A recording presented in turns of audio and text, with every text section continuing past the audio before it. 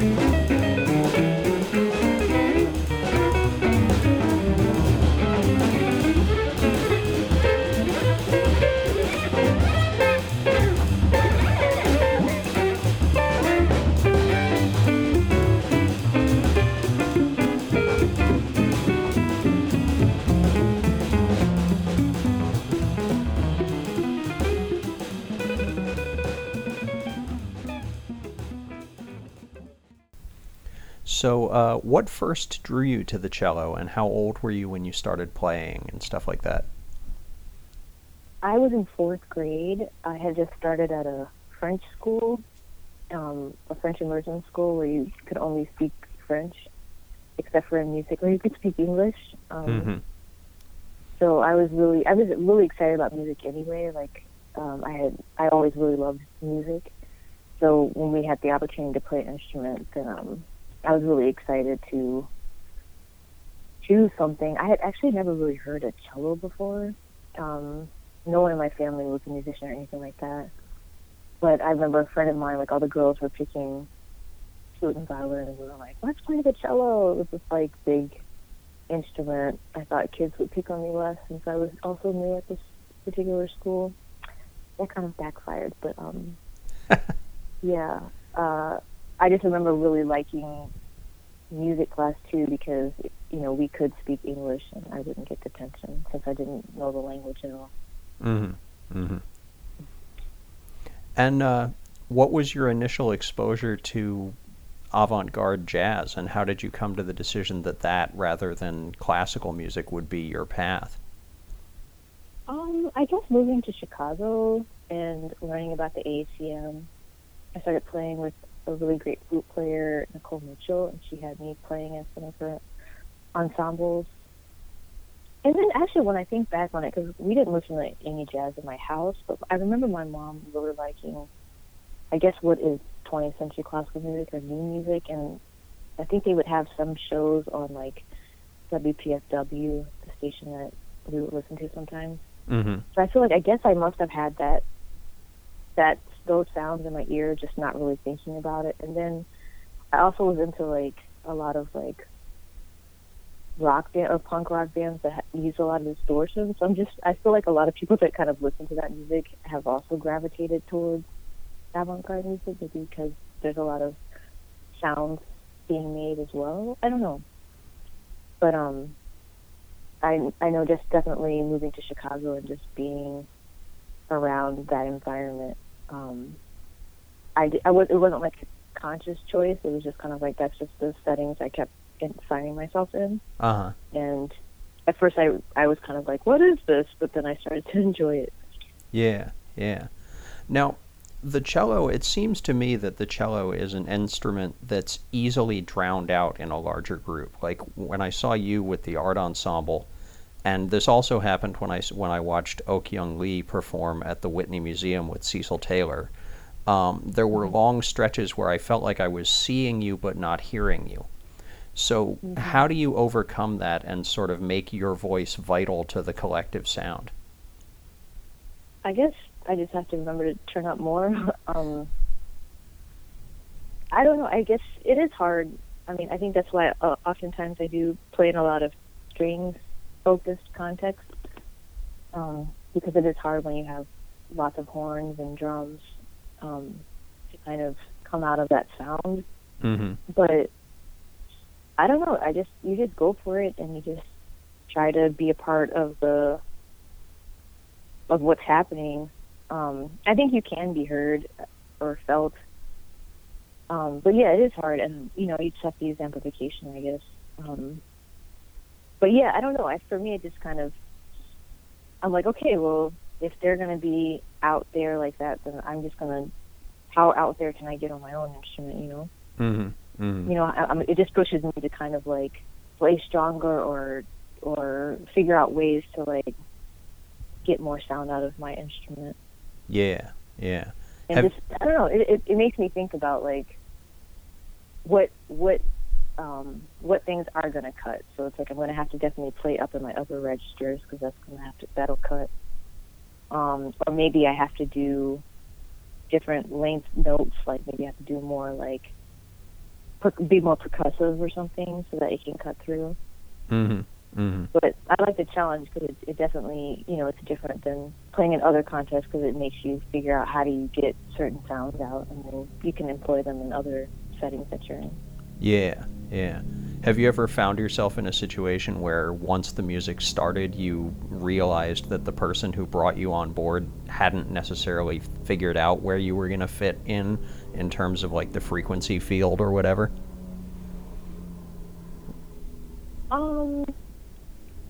No. Um, what you're asking is, Like if somebody assembled an ensemble and wanted a cello but didn't quite know exactly where it was going to fit, between the bass and the guitar or whatever. mhm. Um, I mean, I think I've been in groups where people were experimenting, but I feel like people have always given me like kind of full autonomy to kind of figure out whatever, and I think that's maybe why I comp the way I do or do certain things, because it's like, okay, well, there's two basses and a cello, or how am I, what role, like, no one's ever like told me what to do, you know what I mean? Like, they've wanted me in their ensemble for whatever reason, and then it's like, yeah, it's like, okay, well, you figure out how to be a part of the sound. So in that way, it's been cool, because then it's like, it forces you to figure out different like voices, I guess, your instrument can have, because it's like cello is really versatile. It could be a horn, you know what I mean? It could be like the lead instrument, and then it can be a bass, and it can be a comping instrument. So when you're in different surroundings, it's like, if they don't have a specific idea, then you can kind of figure out an idea, like a pizzicato riff that's like percussive, to like, I don't know, try and get inside the mix of it. But yeah, I mean, I feel like people putting the cello in there, I don't feel like they're just putting it in there willy-nilly. I think they want the color, and maybe there'll be a section that's really chaotic, but then when there's subtle sections, then that's a space that the cello can occupy more easily. Right. But being in these different situations definitely forces you to think about different ways to, play in those settings. So it's like, you think about how to comp more, how to leave space, fill spaces, or maybe come up with some, I don't know, just, it forces you to like really, to be in the moment really, and like think about like, well, how am I fitting into this thing, or how can I be a part of the tapestry that's being woven here, Does that make sense? Do you know what I mean? Yeah, absolutely. Yeah. Okay. And that leads me to my next question, actually, because you've been around sort of for about 15 years or so at this point. Like, I think the earliest credits that I've seen for you go back to about 2002.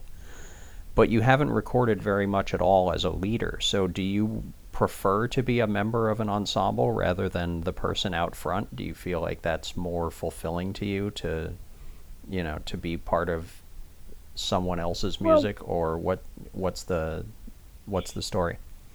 I guess, I mean, even in 2002, I was just getting into improvisation, so I don't know if it would have been like, I don't know what I would have put out at that time, so it's like, I hadn't been playing in a lot of improvising ensembles. In 2002, I just graduated from grad school in classical performance, so I was still trying to figure out, like, I was 24, I don't know how old I was, 24, I was just still figuring out, like, what am I doing, and just trying to play in a lot of different settings. So I just did that for a while, trying to figure out, what this music was. And I think it wasn't until maybe 2008, I think it was, that I had my first gig as a leader.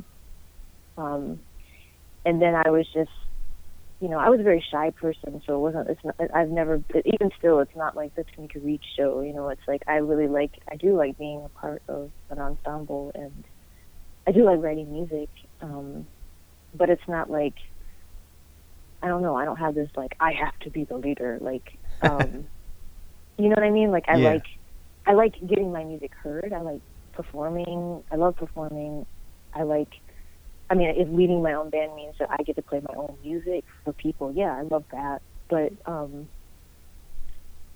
I just like playing music, I just like being a part of some musical happening that I think is cool or awesome. Whether I'm leading that or not doesn't really matter to me. I like playing, so it's just, so yeah, I just did that for a while, and then being a part of the ACM, they did try to encourage me to start my own bands, but I think I just felt like I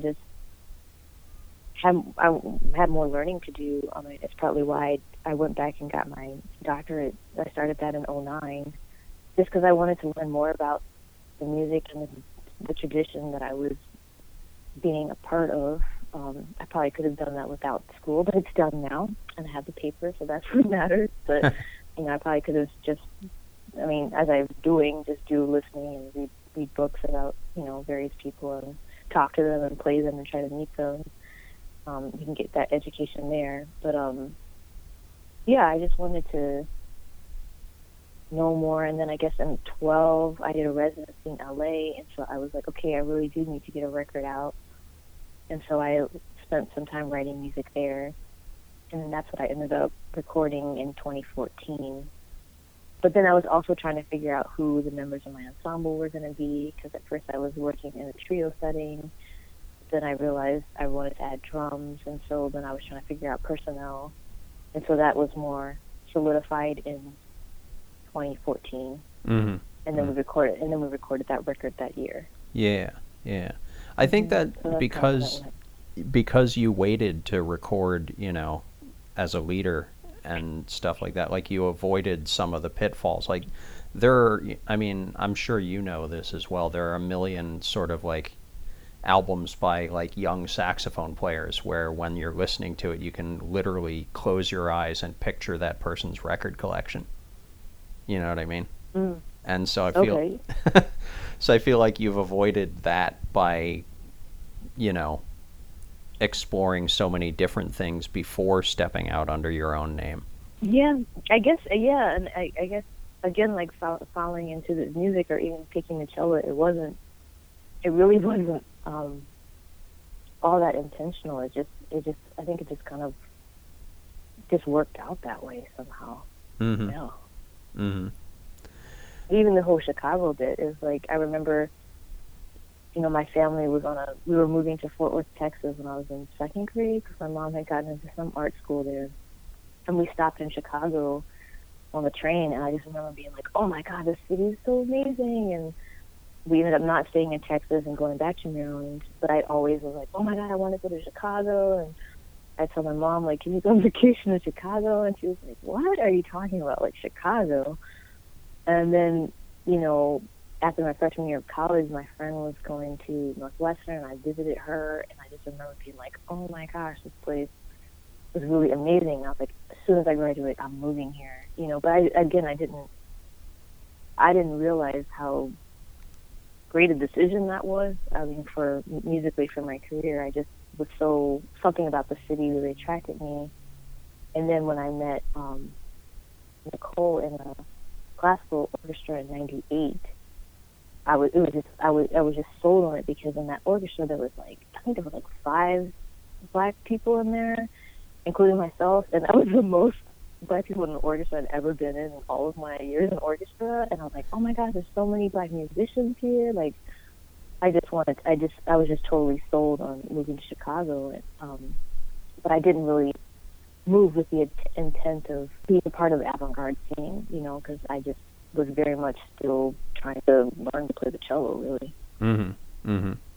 Yeah, I wanted to ask you about Nicole Mitchell, because it seems like 2 of your strongest and longest running creative relationships are with her and with Mike Reed, both sort of together and separately.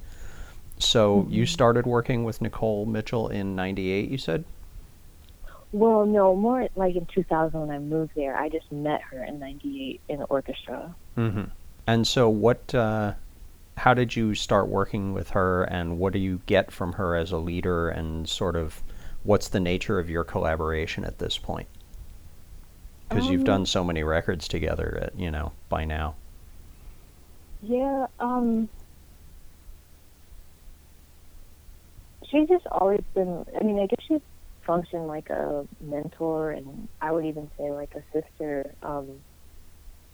When I moved to Chicago, I was very green in many ways, and she just kind of looked out for me, I would say. And I know she said, "Oh, if you do come to Chicago, we can play music together." But I didn't really know, again, because I didn't know about. I just wasn't thinking about it in that way. I didn't really know what she meant. But like, "Oh, we can play music." I was like, "Oh yeah, I guess we can play some music together." But I didn't know what her relation to the music was. I didn't know exactly what she was doing. So when I came, I sought her out. And then she's like, "Oh, why don't you come play, play in my band?" So I was like, "Okay." And I had a mentor when I was in undergrad who was like, when you go out there, never turn out a gig, try and play as many situations as possible. And I was like, even though I was super shy, and I actually had really terrible stage fright, I was just like, "Okay, I'm going to do it," And, so, she would have me play with her, and I didn't know what I was doing. I didn't totally understand the music all the time. I mean, there were times with the Velvet, I would literally be crying on stage because I'm like, "I don't know what I'm doing. Like, why do you want me to make these weird sounds? Like, I've been spending so much time trying to not make these sounds." But she'd always be like, try to just explore your instrument and find your voice. Again, that's the big thing with just jazz in general, but definitely with the ACM. It's like, find your own voice, write your own music, create your own original ideas, or, create your own thing. So yeah, I think I would say that she definitely fostered that notion or helped me with that. I would say her and Dee Alexander, actually, they both were like, she's an ACM vocalist, and both of them were very like, find your own voice, find your own place. And it was also impactful because I feel like I had a unique experience where my mentors were mostly women, I feel like a lot of people coming up in the music, they usually have male elders that they're really surrounding themselves with. And I was around like Brett Anderson, but again, I was very shy. So I talked to him I got closer to him before he passed, actually. So that was like more like 09, 10, and he died in 10. But yeah, they were always encouraging, even though I felt like, I don't know what I'm doing.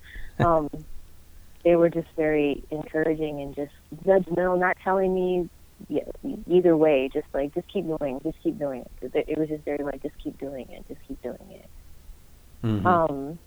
And then playing with Mike, it was more just playing in his band.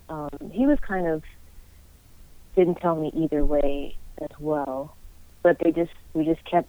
I think we were all. I mean, when I look back on it, it's like, especially in Mike's band, it's like everybody in that band. I feel like, oh man, everybody's just got it together, and I'm just like trying to figure this out. But I think everyone was just trying to figure out. I think that was Mike's really his first. I don't know. I feel like that was kind of his first real project that he put a lot of effort into. I would say musically.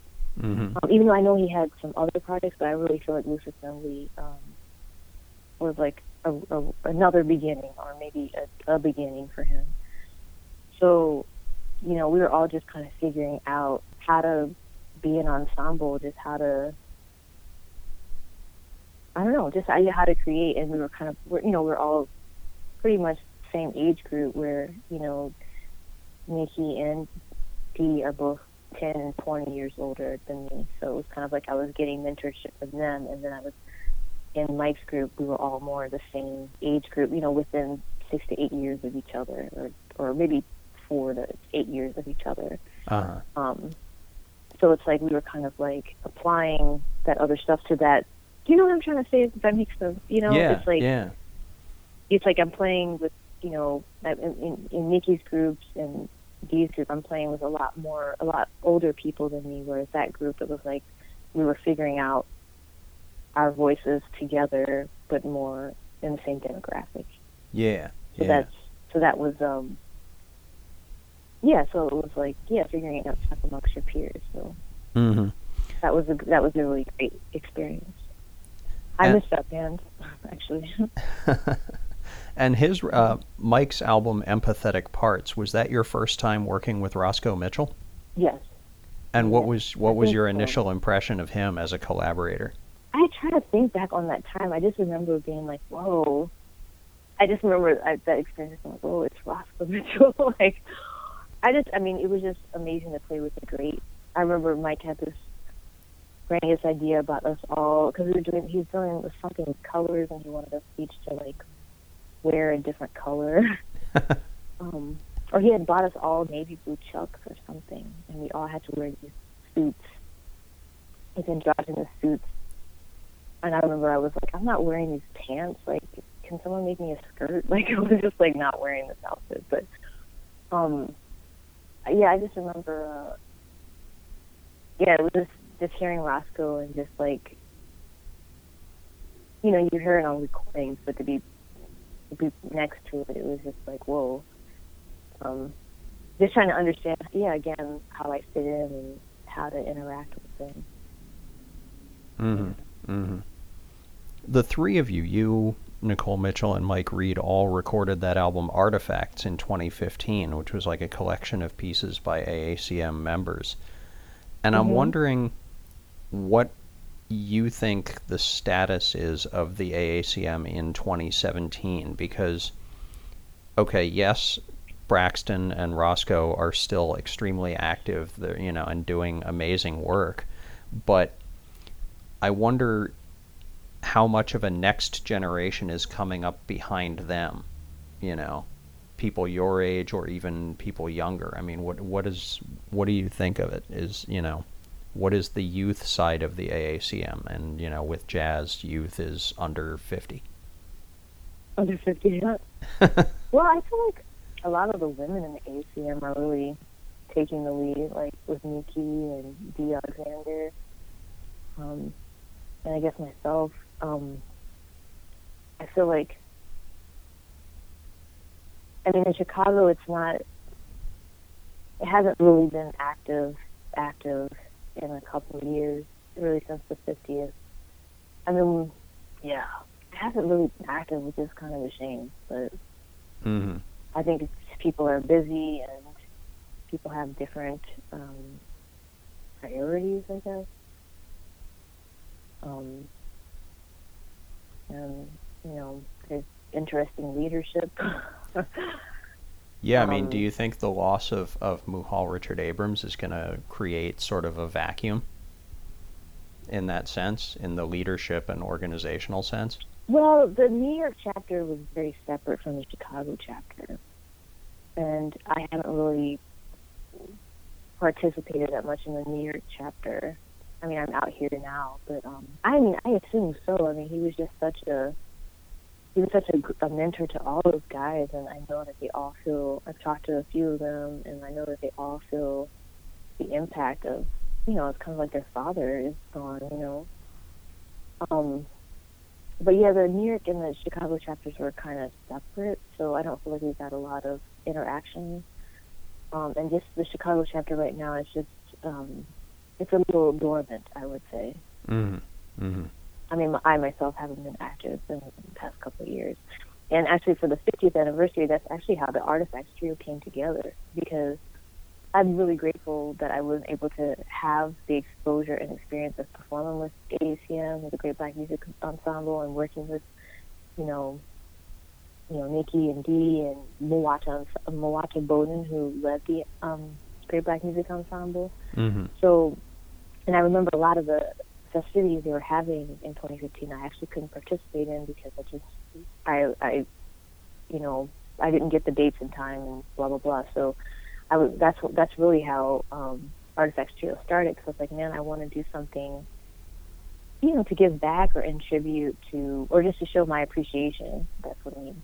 Show my appreciation for, what the AACM has given to me and shown me. And I had come up with like 3 ideas. One of them didn't happen, but the 2 ideas I had were the Artifacts Trio, and then I teach a big band at the high school big band at the Vancouver Jazz Festival, and for that year I particularly wanted to do all, or majority AACM music, so that the kids already had some exposure to AACM, but just because it was the 50th, I really wanted to, I guess, bring it in even more. And then that's when we came up with the idea, why don't we do AACM pieces in Artifacts Trio? Yeah. Yeah.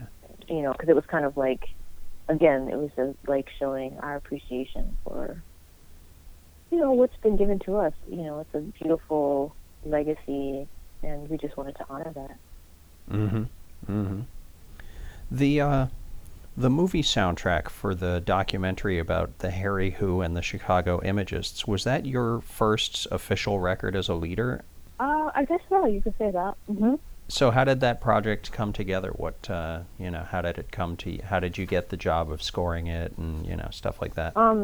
John Corbett, I guess, had heard some music from this other group I play in called Here and Now that I co-lead. Mm-hmm. And so I guess they liked what they heard from that, and so they approached me about writing music for the soundtrack. Yeah. And I remember it's like, I never saw the film until it was done.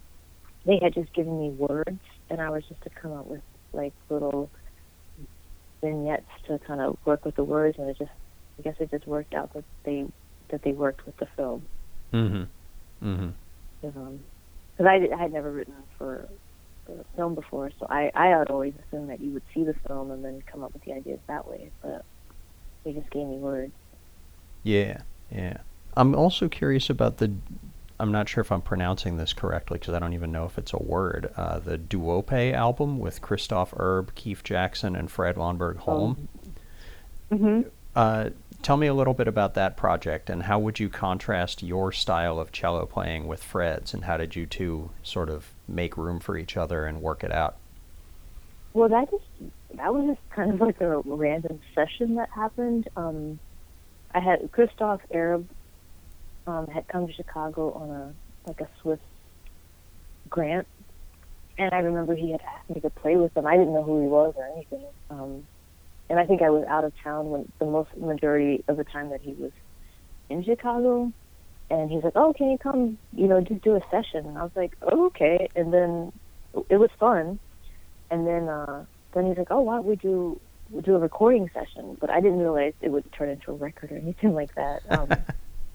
So it was just really happenstance, or happenstance. Yeah, we just went to the studio and just recorded it. Oh, and actually, it's funny because now it's really kind of become Urge Trio, because I think we tried to do a couple tours and Fred wasn't available for either of them, and so that's why it became the trio. Oh, okay. Okay, yeah. Yeah, that's why we haven't. I mean, I think we tried maybe another time to record again, but it's just it's like one of those things where it's like either I'm in town and Fred's not, or Fred's in town and I'm not, and then Christoph lives in Switzerland, so that's another complexity. So yeah, that's how that kind of came to be. But I would say that me and Fred also have a duo. I feel like he writes. I don't know if that's a weird thing to say, but I feel like he writes more melodically than sometimes you hear him. Mm-hmm. He comes up with a lot of really beautiful tunes, actually. But I think, I don't know, what it would be. I guess I would say that maybe I play a little bit more melody, but he does a lot more electronic stuff than I do, which I think is super, super cool. I don't know. We have different styles, but somehow I feel like in our duo setting, I feel like it works. Yeah, yeah. Now, I want to go back and ask about the quartet record on Thirsty Ear, because you were mentioning that earlier. You said you wrote that music in 2012, basically? Mm-hmm.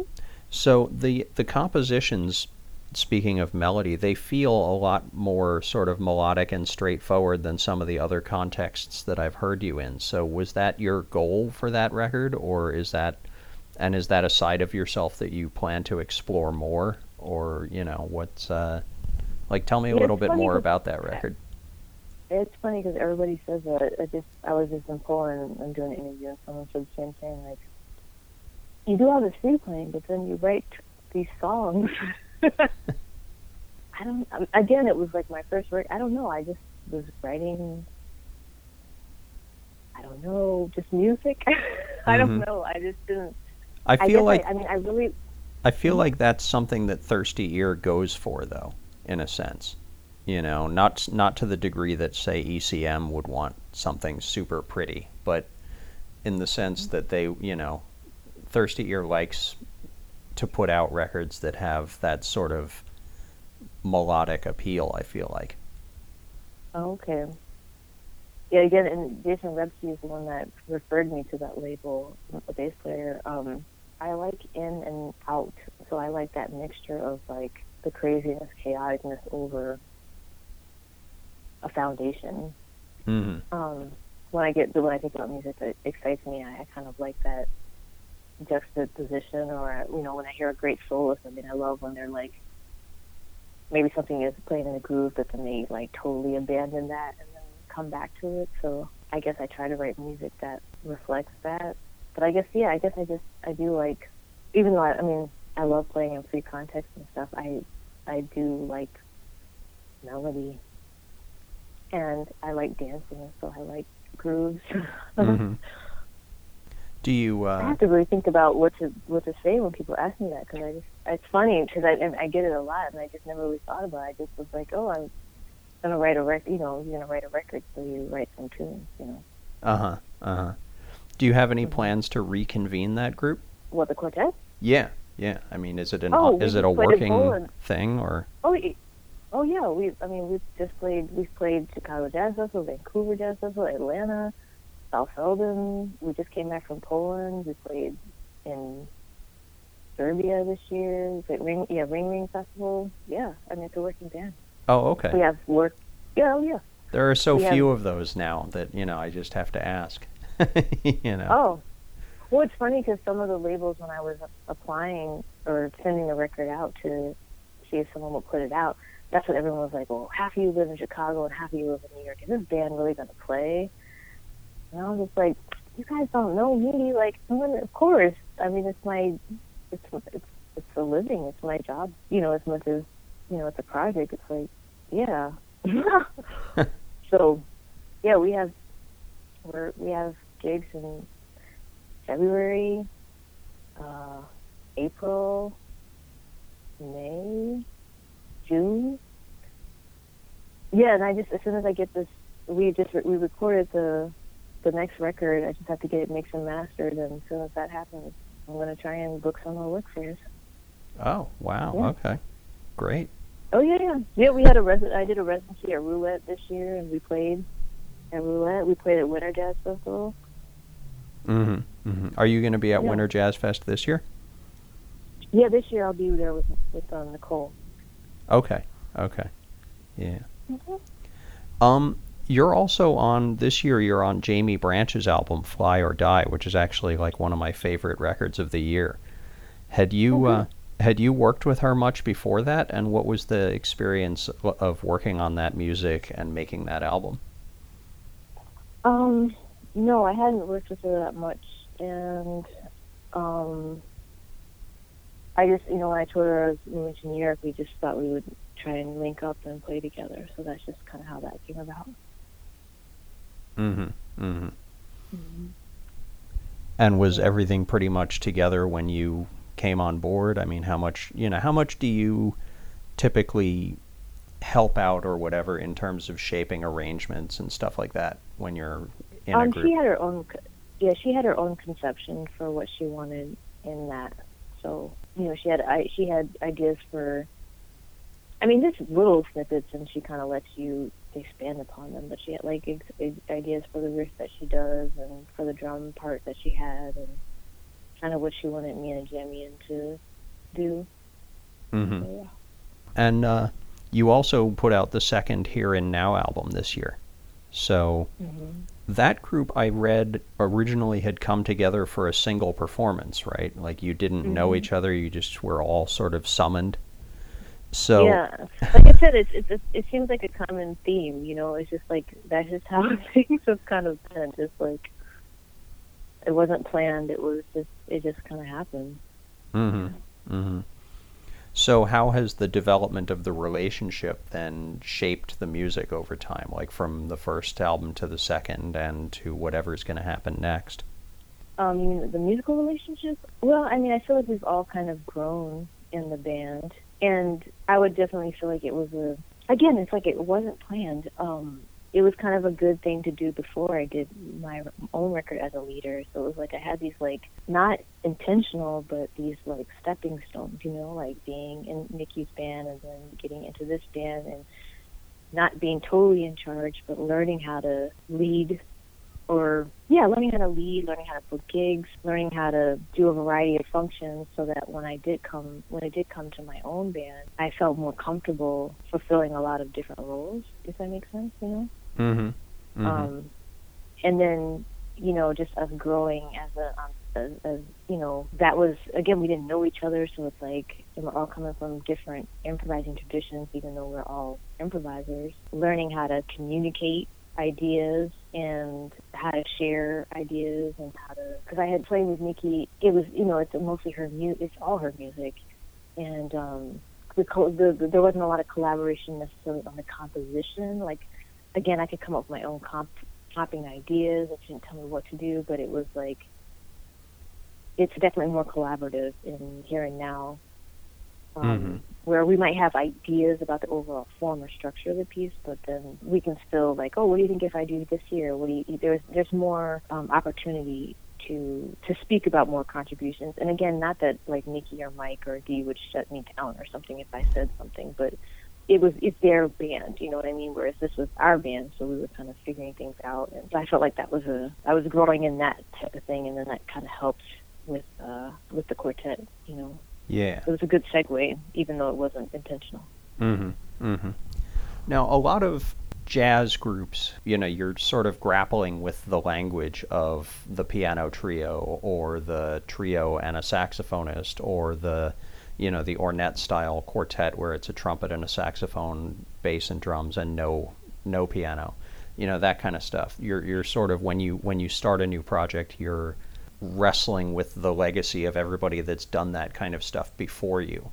So with something like Here and Now, what's your relationship to the string trio, in a sense? With a relationship to the string trio?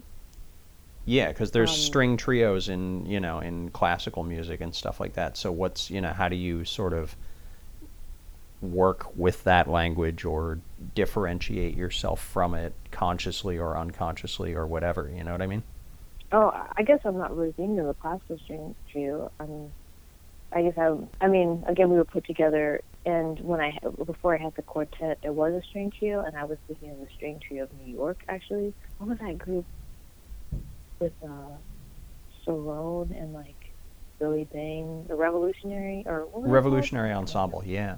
Yeah, Revolutionary Ensemble. So I was thinking more from that. I never really thought of a classical string group as a reference for Here and Now. Ah, okay. Oh, yeah.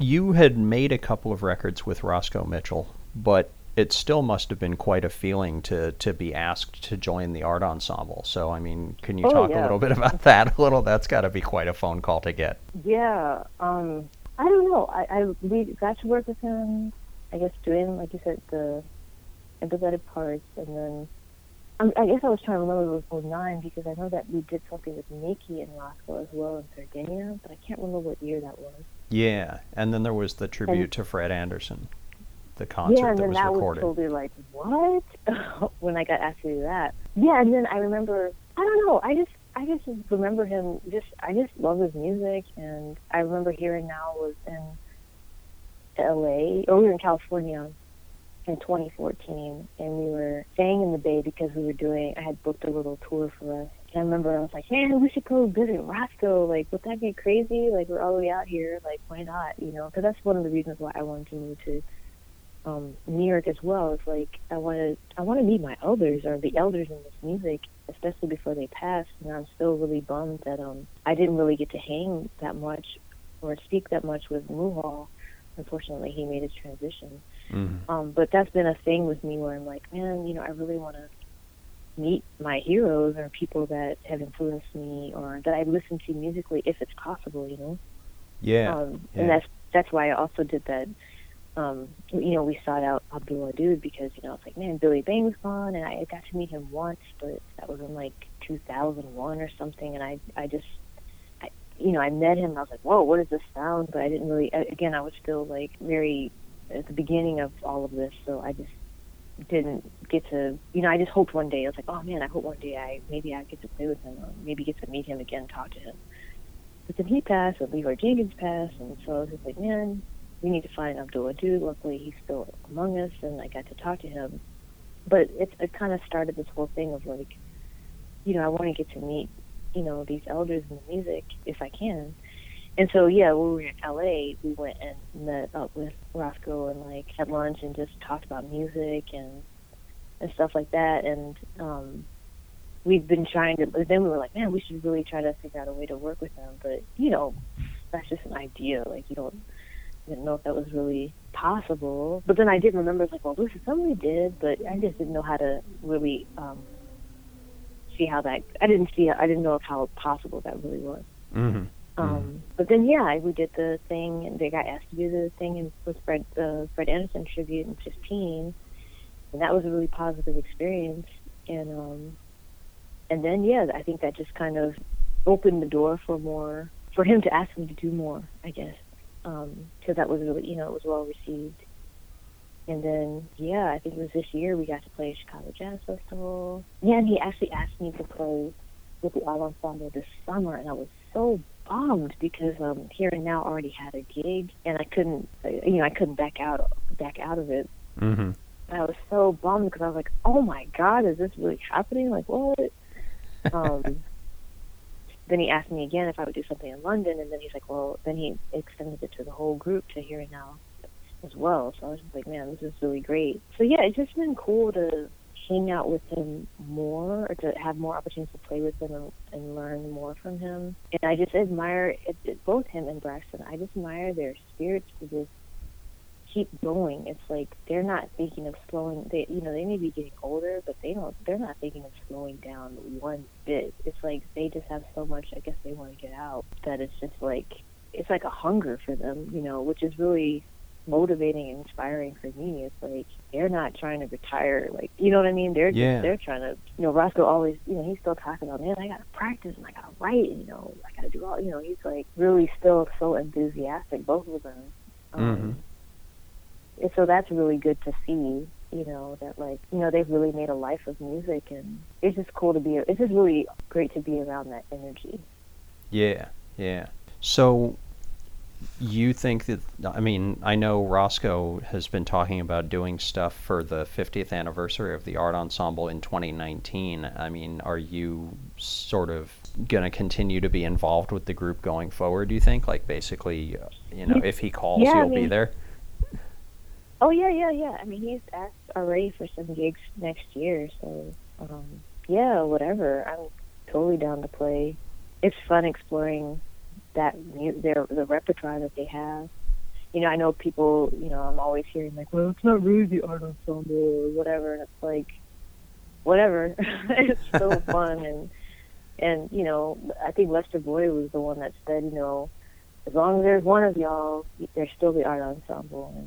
And I just feel like my job is to try it as much as I can to bring the spirit of what I feel is the Art Ensemble. And I think it's great that he has female instrumentalists in the band, So yeah, I'm excited for the future, just to see, to make the music. And I like how, they said even back when they were performing I never got to see the Art Ensemble in their original membership, but it's like every night the shows were so different, and that's exciting too. Yeah, it's like, it's not static, it's like they're trying to go someplace every night. And again, as a growing musician, that's just great to see. Like, no, even if you're that established, like you're still trying to create a new thing every night. Mm-hmm. Again, it's like, I'm glad I have my paper and I went to school for this, I have my doctorate or whatever, but that knowledge is, they're the source, you know what I mean? It's like, if you can get it firsthand, or to see it, or to actually get an opportunity to talk with them, that's so valuable. Mm-hmm. Mm-hmm. Now, I understand that you teach as well, right? Oh, no, I used to. I quit that job in 2011. Oh, okay. But I used to be a middle school, high school orchestra director. Oh, okay. Yeah. And so now the teaching I do is just just like artist in residence or something like that at a festival or something like that. Oh, okay, But okay. I don't teach. I don't have a regular teaching position. Mm-hmm. Just because I've been traveling so much, I just can't. Right now, my schedule isn't conducive to like teaching regularly. Yeah, yeah. Even though, I mean, I'm not against it, but Right. It's just, I want to play with the art ensemble. Yeah. So In Braxton. actually, I'm curious about that aspect of it as well, which I think is, and I mean, I feel like this is important in case there are like younger musicians, that would be listening to this, is like just the fact that you're making a living with, creative music in this way is sort of important all by itself. And so I'm curious, like, how long that's been the case and what the last non-musical job was that you had. Well, I guess I'll go back to my very first job. I think I was like 14 and I wanted to get a job. And I remember, I remember Subway had just come to like my area, and I was like, because I've always been into healthy eating, so you know how Subway is like supposed to be healthy. So I remember telling my mom, I was like, Star, can I work at Subway? And she's like, that is not going to be your first job. And I was like, oh, but it's healthy. And she's like, no, she just was like totally against it. So then then I was like, I did really need a job. So then I learned about, I don't know who told me, but somebody told me about Joe's Record Paradise, which is an awesome, awesome record store, in Aspen Hill, Maryland. And so I went and worked there, and I think I made this pact with myself that like whatever job I did, it had to be music related. So I worked at a record store, and then I remember I didn't have enough money to pay for my youth orchestra fees, so I was the girl that I've always had that job of setting up the orchestra, like setting up all the chairs on stands. Mm-hmm. So I always had some kind of job. I just made this pact with myself that I would just always have a job that was music related, whether it was playing, like I said, I worked at a record store, then I set up the orchestra, then when I went to undergrad, I was a music librarian. I just always tried to find, even when I went to grad school, I had like 3 jobs. I worked at the Hot House, which is a great venue. That was also a place that really opened my ears up to this kind of music and just all kinds of music. I mean, that place it's still in my mind. It was such a gem. Because it just had so many different people, different walks of life. I mean, it was a really great place to really get involved in the scene. So I worked there, and then I worked at the Symphony Center Music, the store. I did work at a clothing, like any jobs that I did work that weren't music related. Like I worked at like Urban Outfitters or something. I left within like 2 months. Like even though I did retail at Symphony Center, it was symphonies. I don't know. I always just tried to pick jobs where I was working around music and it was something music related. I got a job with the Chicago Youth Orchestra, and I was again setting up all the chairs and photocopying the music. Then I got my first teaching job, which I got fired from because I had an afro and a nose ring. And then I got my second teaching job as the middle school, high school orchestra director. So, so I did those jobs, and then I just was playing a lot, like gigging a lot, doing, Nikki's groups and Mike's groups and Dee's groups. They were really active for a period there. And then I was also playing in a rock band, and then I also had gotten like a seat for a minute in the Chicago Sinfonietta.